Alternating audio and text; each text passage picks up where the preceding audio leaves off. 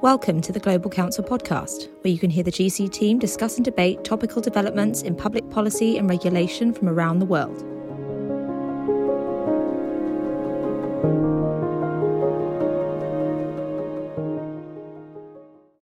Hi, and welcome to the Top in Tech podcast from Global Council. My name is Conan Darcy. I am the Senior Practice Lead for Tech, Media and Telecoms at Global Council, and I'm your regular host on this podcast. As regular listeners will know, we use this time to explore what is going on with Europe's techlash, what is driving it, what are the politics behind it, and what might it mean for companies in how they run their businesses. I'm delighted this week to bring back regular podder Max von Thun, who is based in our Brussels office and specialises in a number of different areas, including semiconductors and competition policy. Welcome, Max. And also debutante at the Top in Tech podcast, Franck Thomas. Franck is an expert in the EU legislative process, particularly focusing on platform regulation as well as the telecom sector. So on the last pod, we looked back at the end of the year to what had happened in UK and US tech policy. This month, which is obvious given that Max and Franck are both Brussels-based, we're going to switch back to the EU. We want to look ahead to what is coming down the train in 6 months' time. We want to discuss what we have, a very unique presidency. One of the big member states, France, has assumed the presidency of the European Council. But at the same time that France will be doing this, they are going to be holding an election for the presidency in that country. This provides a whole load of different dynamics, which we'll explore with Franck in particular, to understand how that will impact the EU's agenda in the coming months. Secondly, on recent pods, we've spoken a lot about content policy, social media, advertising, but we haven't touched too much yet on a different political hot potato in the techlash, the so-called gig economy, Uber and other companies that have been in the crosshairs of regulators across Europe. The Commission published at the end of the last year legislative proposals for a platform workers directive. We'll explore both with Max and Franck how this will play out and how it might shape the market. So Max, let's start with the Platform Workers Directive. It's a pretty dry sounding title, but it's far from that in terms of the content. So can you just give listeners a quick overview of the Commission's proposals and help us understand what it is that the Commission is trying to achieve?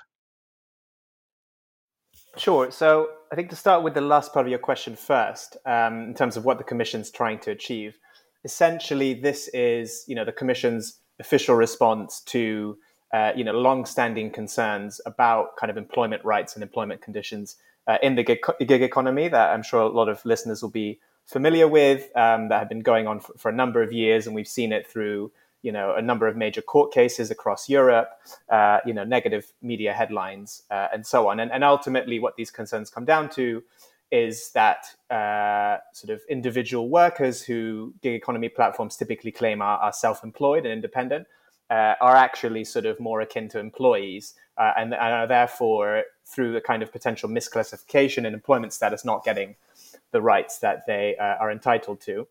So this proposal, the Platform Workers Directive, is an attempt to respond to that. I think in terms of the key features of the proposal, I'd highlight three in particular. The first and most important is what the Commission is calling a rebuttable presumption of employment. And this is the idea that if a particular kind of gig economy worker meets a number of criteria that the Commission has set out, the Commission says sort of 2 is the magic number, that are basically seen as kind of determining whether a platform has control over that worker or not. So these are things like the extent to which the platform controls the workers' pay, the extent to which it sort of tells them how they need to deliver their work. That could be things like uniforms or so on. The extent to which the platform, manages and rates that worker's performance, and so on. If a number of those criteria are met, then according to the Commission proposal, there would be this sort of legal rebuttable presumption of employment, where that kind of individual would be assumed to be an employee, even if the platform is claiming that they're actually self-employed. And it's rebuttable because it would leave open a mechanism whereby kind of platforms, or actually the kind of worker who's being kind of reclassified, could challenge that. in a court of law. But the burden would be on the platform to prove that actually this is not an employee, this is a freelancer. So that's kind of the biggest part of the proposal. It's the one that's attracted the most headlines and already the most backlash from kind of platforms who are concerned about having to recategorize sort of huge numbers of their staff. In terms of the other two kind of areas to highlight, so there are a number of provisions around algorithmic transparency, and this relates to sort of concerns about sort of decisions being made by gig economy apps on platforms affecting workers by algorithms and AI that are currently not transparent enough. So the proposal sort of would give workers kind of greater information on how those algorithms are operating and making decisions about workers, for example, how they're being allocated work, and it would give them rights to, for example, speak to a human at the kind of gig economy platform that employs them and sort of understand more about the decision and potentially challenge it. And then the third area to highlight is sort of wider transparency requirements where gig economy platforms would have to provide data to the European Commission on, for example, the number of workers they employ across Europe, the sort of employment status of those workers, and so on. And this is really about kind of helping the EU understand the nature and kind of evolution of the gig economy and help them monitor it. And I think just in terms of sort of, again, what the Commission's trying to achieve. So I think the most important one, which I touched on, is this issue of misclassification. They want to ensure that people have the employment status that really kind of is appropriate and are getting the rights that they deserve. But, there are also, I think, ambitions to reduce a lot of the legal uncertainty that we've seen over the past few years because of this issue not being defined, leading to lots of legal challenges. And I think also there is an incentive here to potentially raise more tax revenue, given typically the self-employed pay less tax. So more people being classified as employees would also have that kind of benefit for governments.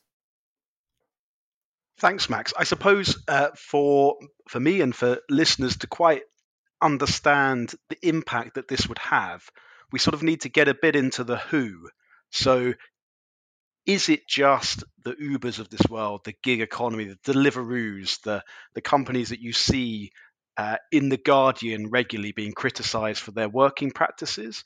Or is it a little bit wider than that? Are there more conventional companies or other parts of the gig economy that we're less familiar with that would be affected by such proposals? So those companies are definitely in scope of this. And I think they are the ones that have really driven the kind of political pressure to act in this area. But actually, again, if you look at the details of the proposal, it casts a net that's quite a lot wider than those companies. So ultimately, it's, the Commission is targeting what it calls kind of any digital labor platform. So that's kind of any work that's mediated via a website or an app. They're targeting kind of anyone who can be considered a platform worker or even people performing platform work. So this is kind of quite a wide net indeed. Having said that, I think the kind of bulk of the proposal, and particularly that rebuttable presumption of employment that I mentioned, is targeted at the types of companies you were alluding to in sort of ride-hailing and food delivery.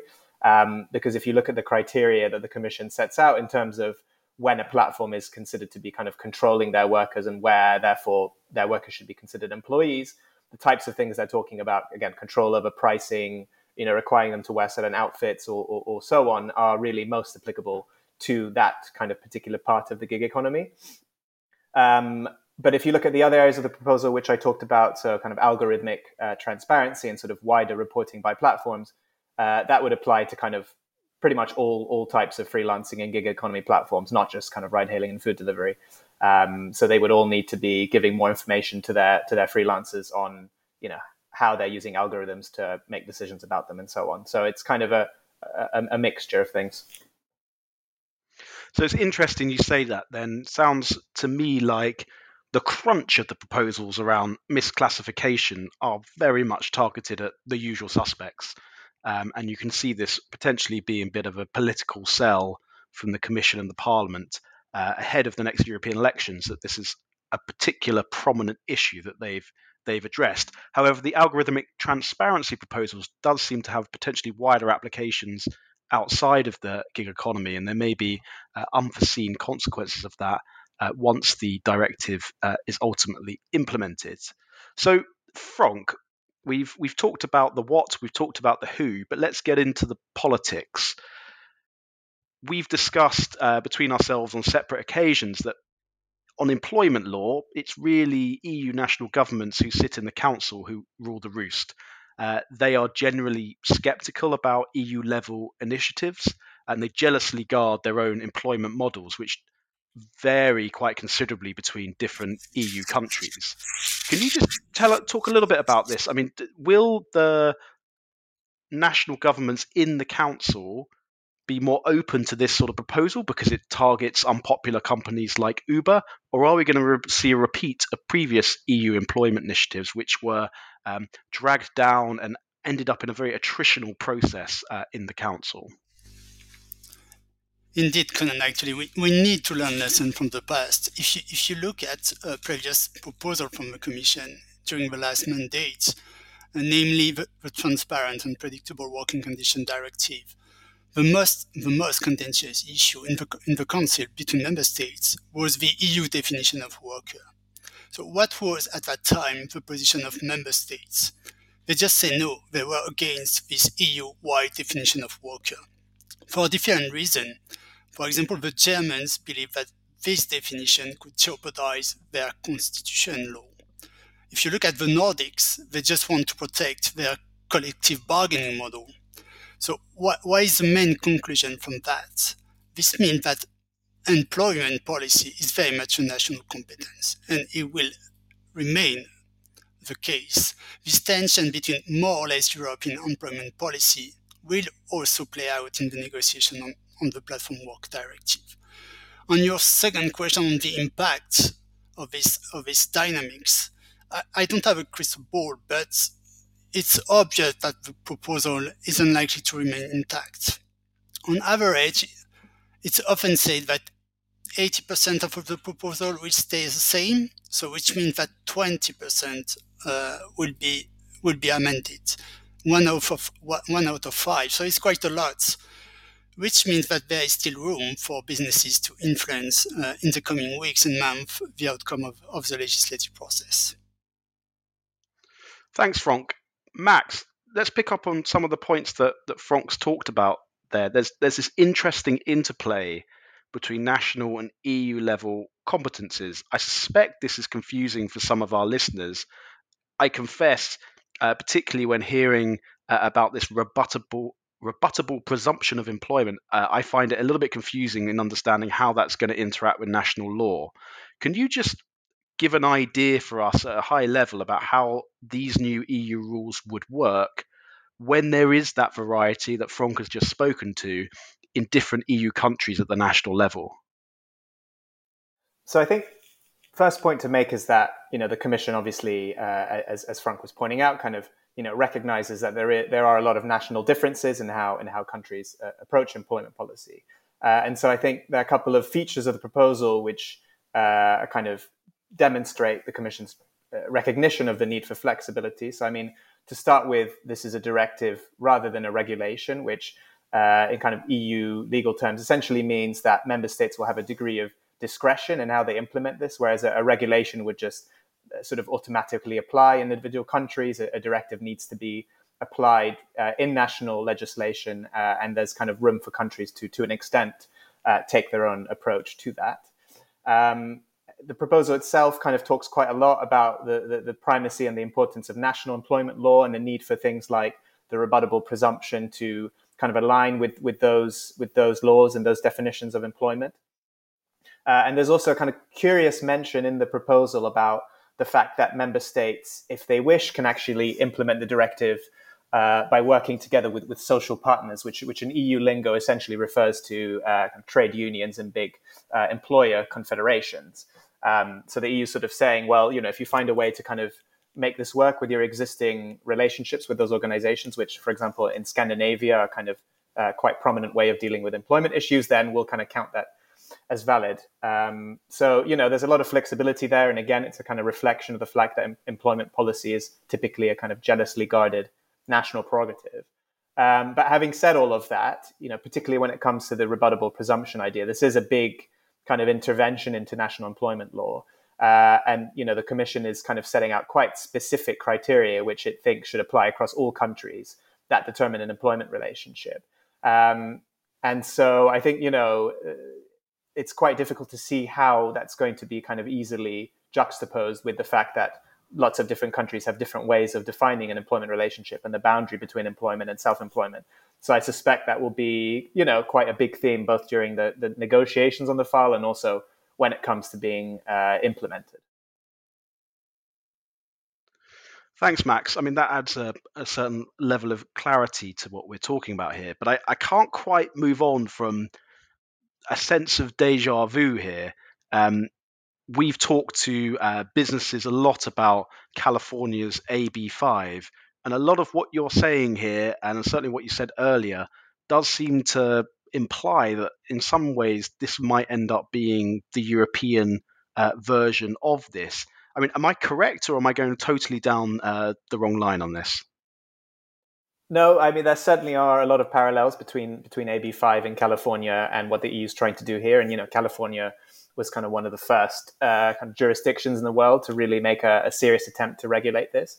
And, ultimately, both initiatives are an attempt by policymakers to respond to these concerns I've talked about potential exploitation in the gig economy and bogus self-employment and so on.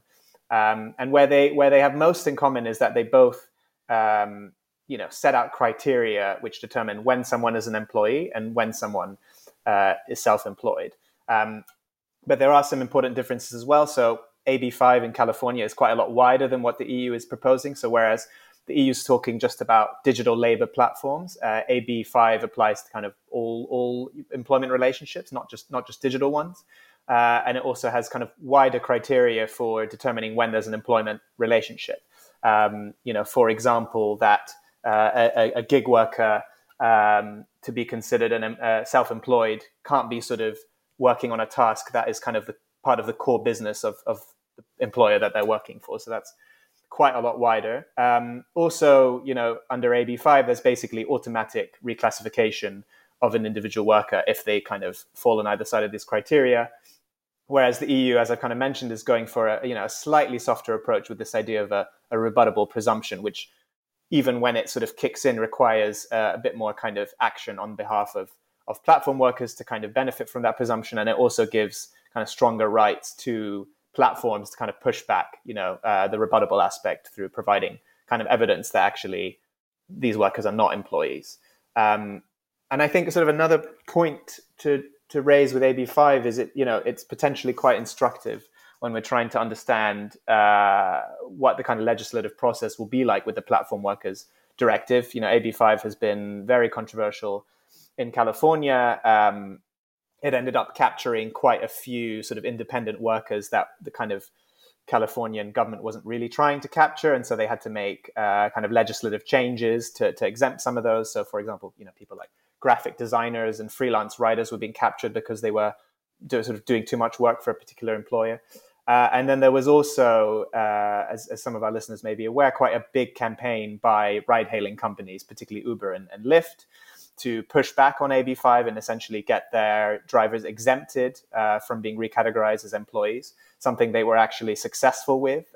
They kind of put something on a kind of voting ballot in California during an election and were able to convince voters to get behind them. So now ride-hailing drivers in California are not covered by AB5, and Uber and Lyft and others kind of gave them some extra, protections and health insurance and things like that to try and kind of soften the blow. And so we may see similar things like that in Brussels already. Sort of ride-hailing companies have been pushing back on the proposal, and particularly the rebuttable presumption of employment. So they may try to sort of win over legislators to something similar to what they achieved in California. But I think without a doubt, it's going to be a contentious process. Thanks, Max. So it sounds to me then that it's not the same thing, and the key difference there is that there is this wider net that was the case in AB5 that doesn't exist for the Platform Workers Directive. So it's a much narrower group of companies that are going to be impacted by this, which in turn obviously then means there's a smaller group of companies who will then look to try and pressure the European Parliament and the Council in order to overturn some of the provisions that the Commission has put in there. And given the political reputation of some of these companies, I think that's going to be quite a heavy lift for them. And I wouldn't be too surprised if MEPs in particular actually wanted to go further than what the Commission has proposed. So, Franck, let's just quickly go back to you. We've just talked there about MEPs in the Parliament. We're going to move on to the French presidency, but I want to ask about them very specifically on this point. I understood, correct me if I'm wrong, but that this is not a major priority for the French presidency. Is that the case? And can you explain to listeners why that is? Yeah, it is not indeed, actually. For the French government, social dialogue is seen as the most effective solution to address this issue around platform workers, and in particular Uber drivers and delivery riders. If you listen to Macron's speech in the Parliament today, he said there is a need to ensure upward convergence on platform worker. So it's a diplomatic way to say that the Commission proposal should not interfere with national law. But the context is important in France. You have the presidential election in a couple of months, and election politics are likely to play out in this debate at EU level. You have to look at the public sentiment in France about Uber drivers and delivery riders. For example, myself, I was quite happy during the pandemic to be able to order food, my favorite Thai food, on Uber Eats, for example, because just the restaurants were closed. So everyone has done it. These workers were really in the front line during the crisis. And there are also some rising public concern over their precarious working conditions. So the COVID has really increased exposure to this issue in France. And also in France, you have this widespread sentiment against big US multinationals. And as you know, the main platform in this field are from the US. So don't forget, for example, France was a country where some farmer activists attacked and burned a McDonald's restaurant. So there is this public sentiment that is quite hostile to US tech firms. So there is clear public concern, a political space that need to be owned, and you have already some parties who own this political space, namely France Insoumise, the party from Jean-Luc Mélenchon, who is candidate for the presidential election from the far left, and his political supporter, for example, Leila Chaibi, who is MEP from the France Insoumise, she will use the EU debate on the Platform Work Directive to criticize the lack of ambition of the French government at national level. Thanks, Franck. So it's a combination of different factors there. Some of it to do with jealously guarded national competences, but others to do with the politics and the policy that the Macron administration has taken in France, but also just a very practical point. We're at the very start of this legislative process. There's no hope that the French presidency can finalize the negotiations on this particular file. So it will be the Czechs who come after the French and other presidencies next year who will have an opportunity to drive that forward. But let's not wander onto the Czechs. Let's keep on the French presidency for now. Franck, as I said at the start of the podcast, it's a very unusual presidency. It's not often we get one of the big two member states, France and Germany, in the hot seat. But it's also really not very often that one of those big two have the presidency at the same time as having a national election.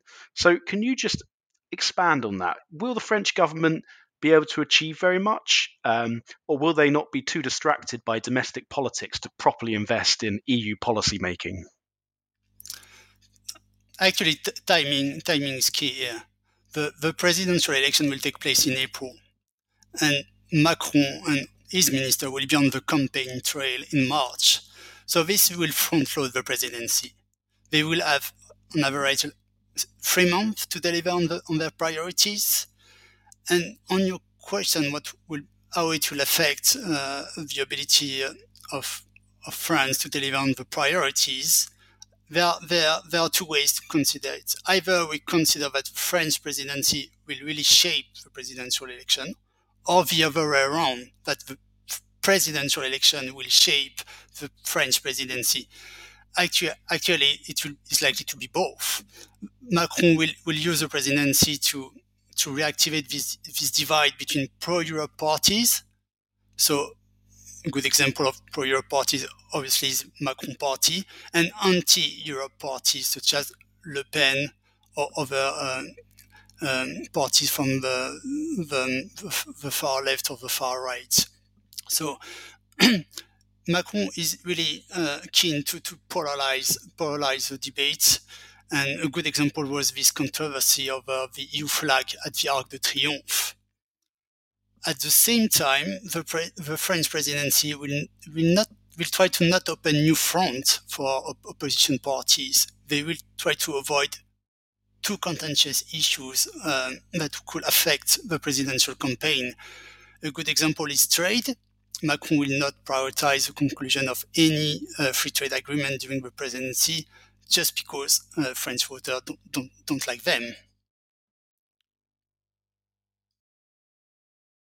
Thanks, Franck. I mean, that's clear. I mean, so I suppose what we're looking at is there's a greater onus to get stuff done in the first half of the French presidency, which I suppose in turn puts pressure on the European Parliament negotiators as well as the Commission in order to facilitate deals being made between now and the end of March. So let's move on to the digital agenda.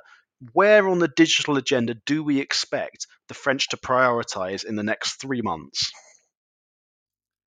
So Macron's top priorities are clear. It's tech sovereignty and big tech regulation. So what does this mean in terms of concrete policy proposal?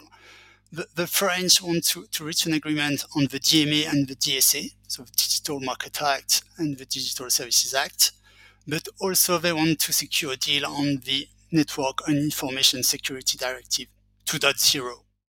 I'm going to start with the NIS, the Network and Information Security Directive, because in a sense, it's linked to the Macron tech sovereignty agenda.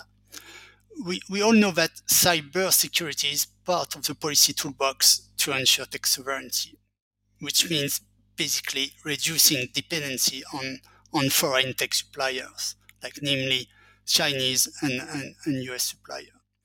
On this issue, we have all in mind 5G. On 5G, cybersecurity policy was used as a non-tariff barrier just to reduce dependency on Huawei. So this revision of NIS this political dynamics will play out into the revision of the NIS directive.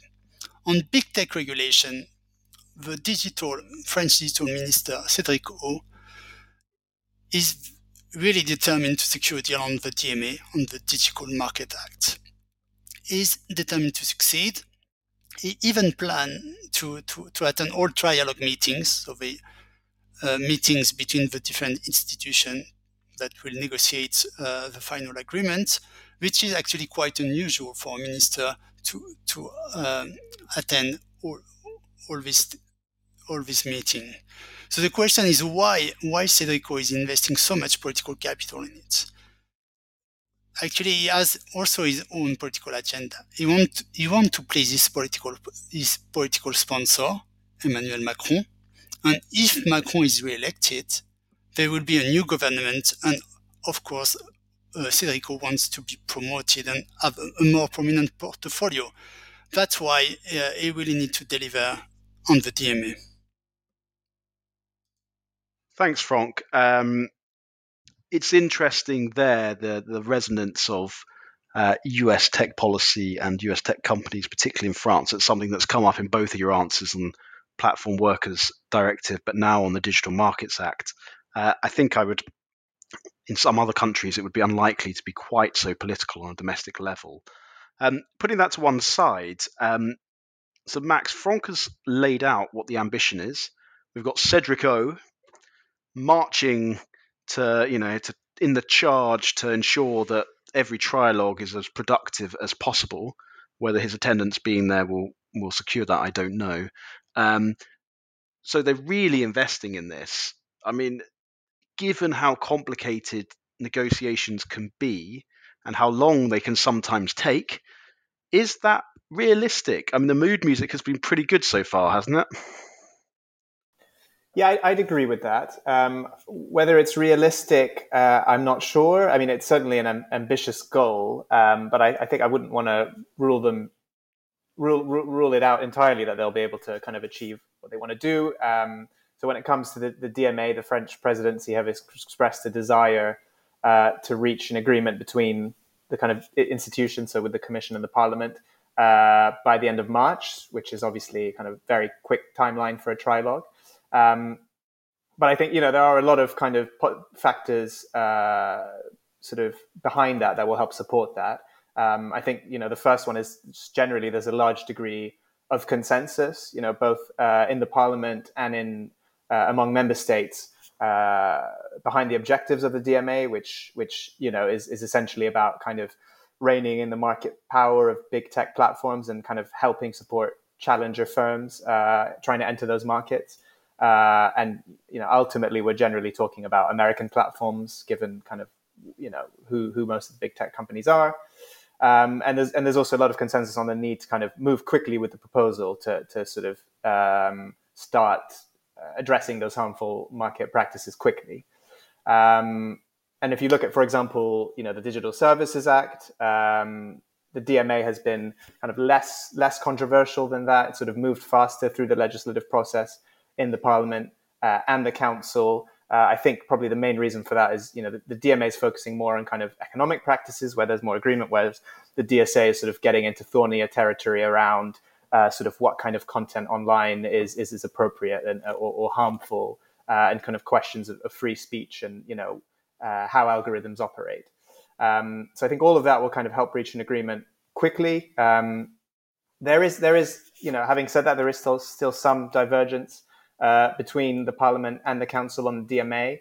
I think most of that will be relatively easy to resolve. So it comes to quite kind of technical questions of the specific obligations that gatekeeper platforms will have to follow, where Parliament kind of wants to basically beef up a number of those questions around kind of which exact services will be in scope of being labeled kind of gatekeeper platform. How timelines for enforcement and things like that, again, which I think are mostly technical questions that can be resolved. I think if the timeline is to kind of fall back beyond that March ambition, I think it will be down to a couple of specific issues, which will maybe a bit more difficult to resolve. Probably the most important of those is the question of thresholds. So kind of, when in terms of turnover and market share will a platform be considered a gatekeeper?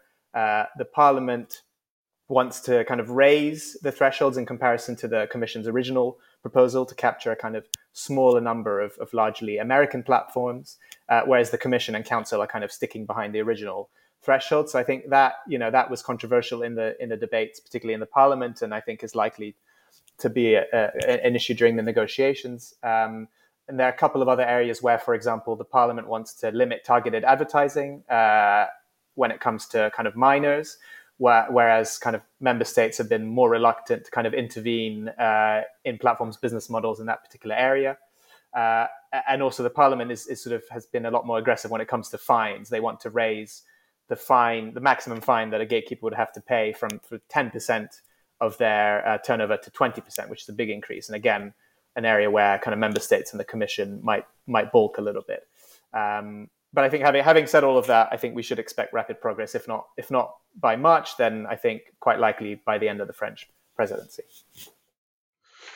Thanks, Max. I mean, I've always been struck from the time that I worked in the Parliament just how the negotiations would feel this extra intensity as you got towards the end of a presidency. It's slightly illogical that all the institutions would bind themselves to this, but it is the case, given that we have the personal investment from the French minister. We have an important election where Macron losing to a Le Pen type figure would be utterly disastrous. You could certainly see the EP and the Commission and other EU national governments in the Council trying to do President Macron and Cedric O a bit of a favour here to give them something they can wave around as a victory. So, talking about President Macron, Frank, I've seen him publicly talking about online platforms, how they are failing on issues like disinformation, and is worried about their use of algorithms. You talked a little bit about the Digital Services Act earlier, but could you just, how big a priority is that vis-a-vis the Digital Markets Act? Do we take Macron's comments as a sign and a signal that this is going to be taken as seriously? Yes, for sure. Actually, disinformation will be in the spotlight in France with the presidential election. If you look at the French debate, there are two very diverging views between Macron on one hand and Éric Zemmour, the far-right candidate, on the other hand, on how to organize the public debate online, how to organize like democracy online. We all know that Facebook and other large social media platforms, they have become like new public spaces. And if you look at Macron, he really wants to fight what he called the diktat of emotion on this platform. In practice, this means fighting the spread of disinformation online. And if you look at Zemmour, he has a completely opposite view. According to him, traditional media have lost their monopoly over news. They can no longer dictate what is acceptable or not in the democratic debate. So there is this political, somehow philosophical divide in France between what Macron called reason and emotion. And even in his speech today to the European Parliament, Macron refers to the need to preserve the spirit of the Enlightenment. So it's exactly this, it's reason over emotion. So how it will affect the DSA negotiation, it's an interesting question. According to me, the impact will be limited for the very good reason that the TSA due diligence obligation will only apply to illegal contents. But you have all the obligations, strict obligation that will apply to the largest platform, the so-called very large platform, such as Facebook. They will need to assess their systemic risk, such as the manipulation of the services. So to some extent, they will need to address this issue of disinformation online. And if there is an agreement under the French presidency, which what we already said is quite challenging, Macron will claim it as a win and will for sure make a show of the agreement in Paris.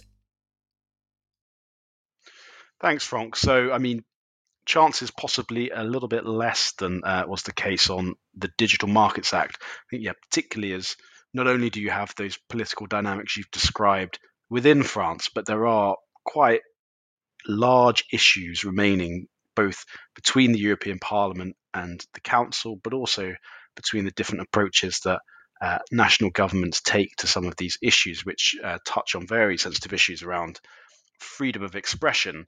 So just to move on from the sort of implementation agenda, which is what we've really been talking about today, I think, Frank, I'm slightly struck that the French presidency seems to be missing a big idea. In the past, you will hear ideas like a European cloud or a European Netflix emanating out of Paris. I don't hear much at the moment. Is that fair? Are they lacking this time round? So yeah, you talk about ambition. The question is how we can measure ambition for the French presidency, but more broadly for any presidency of the Council. Conan, you know that I'm an engineer by training, so I would like to make a comparison with physics. In physics, you have these calculations like power equals force times velocity. If you use the same reasoning in politics, you can say ambition equals influence times timing. And as we already talked about, for France, the timing is quite bad, as we already discussed because of the election. If you look at the influence, France's influence at EU level is quite big. It's maybe at an unprecedented level right now. for different reasons. First, you have President von der Leyen, but also other commissioners who own their position due to Macron. So they will be keen to please their political sponsor. We know that Thierry Breton, the French commissioner, has become a major force also in the European Commission. So French influence at EU level is big. But if you make the calculation, the timing is bad, French influence is big, but which means that the result will be, for ambition, will be average. So what I mean is that the French don't have really the means to be overly ambitious, including on digital aspects. Thanks, Franck. I think you're the first podcaster to bring physical equations into the Top in Tech podcast, which is probably the sort of scientific approach we should take to policy challenges in the tech sector a little bit more broadly. Max, let's just wrap up here. We've talked a lot in the past about the Trade and Tech Council between the US and the EU. We know it nearly got cancelled at the end of last year after Paris was agitated about the fallout from the AUKUS submarine deal and the alliance between the UK, Australia, and the US. Has Paris moved on, or can we see much progress on the TTC in the coming months, or are they a bit of an irrelevance in this discussion? I think Paris has moved on from the AUKUS debacle. President Biden and Macron met after that last year and sort of publicly, said they'd sort of gotten over it. And the two countries have been kind of working closely together on a bunch of issues since then. Probably most notably at the moment on the kind of Russia-Ukraine crisis. But I think having said that, when we look at the Trade and Technology Council, it isn't something that the French presidency have prioritized. It gets a sole mention in their official program, and it isn't identified as a kind of key priority. And I think probably the main reason for that, sort of touching on things that Franck has already mentioned, is they have a narrow window for their presidency, particularly with the election coming up, and so they'll want to focus on kind of high impact digital policy proposals like the DMA and the DSA, which will have kind of direct impact in Europe, rather than the TTC, which is quite a long-winded process that will take a while to produce results, and those results themselves will not necessarily be that spectacular. Will be more about kind of cooperation and information sharing rather than kind of regulating the tech sector, which is where sort of Paris really wants to focus. And then also I think another factor is the kind of French emphasis on tech sovereignty and strategic autonomy, which puts a kind of natural limit to an extent on their desire to fully align with the US on tech regulation. Having said that, France will be aware of the need for a degree of kind of US buy-in on big proposals like the DMA and the DSA, which will put a lot of new kind of requirements on largely US tech platforms. And so they'll see the TTC as a means for kind of keeping open channels of communication with the US and getting some buy-in for that. So I think it's entirely plausible that we'll have another meeting of the TTC during the French presidency, which is sort of when the next one was penciled in, but I wouldn't expect too much from it. Thanks, Max. So not to expect too much, but that's not necessarily because of AUKUS, rather the institutional dynamics around the TTC and French influence over that. We'll conclude there. So thanks to all our listeners. As always, if your business or your investment are exposed to the Platform Workers Directive or the agenda of the French presidency, don't hesitate to get in touch. You can find the contact details for Franck and Max and our sectoral teams on the GC website. You can find that at www.global-council.com or via the link in the podcast notes. Thank you very much for joining. Bye-bye.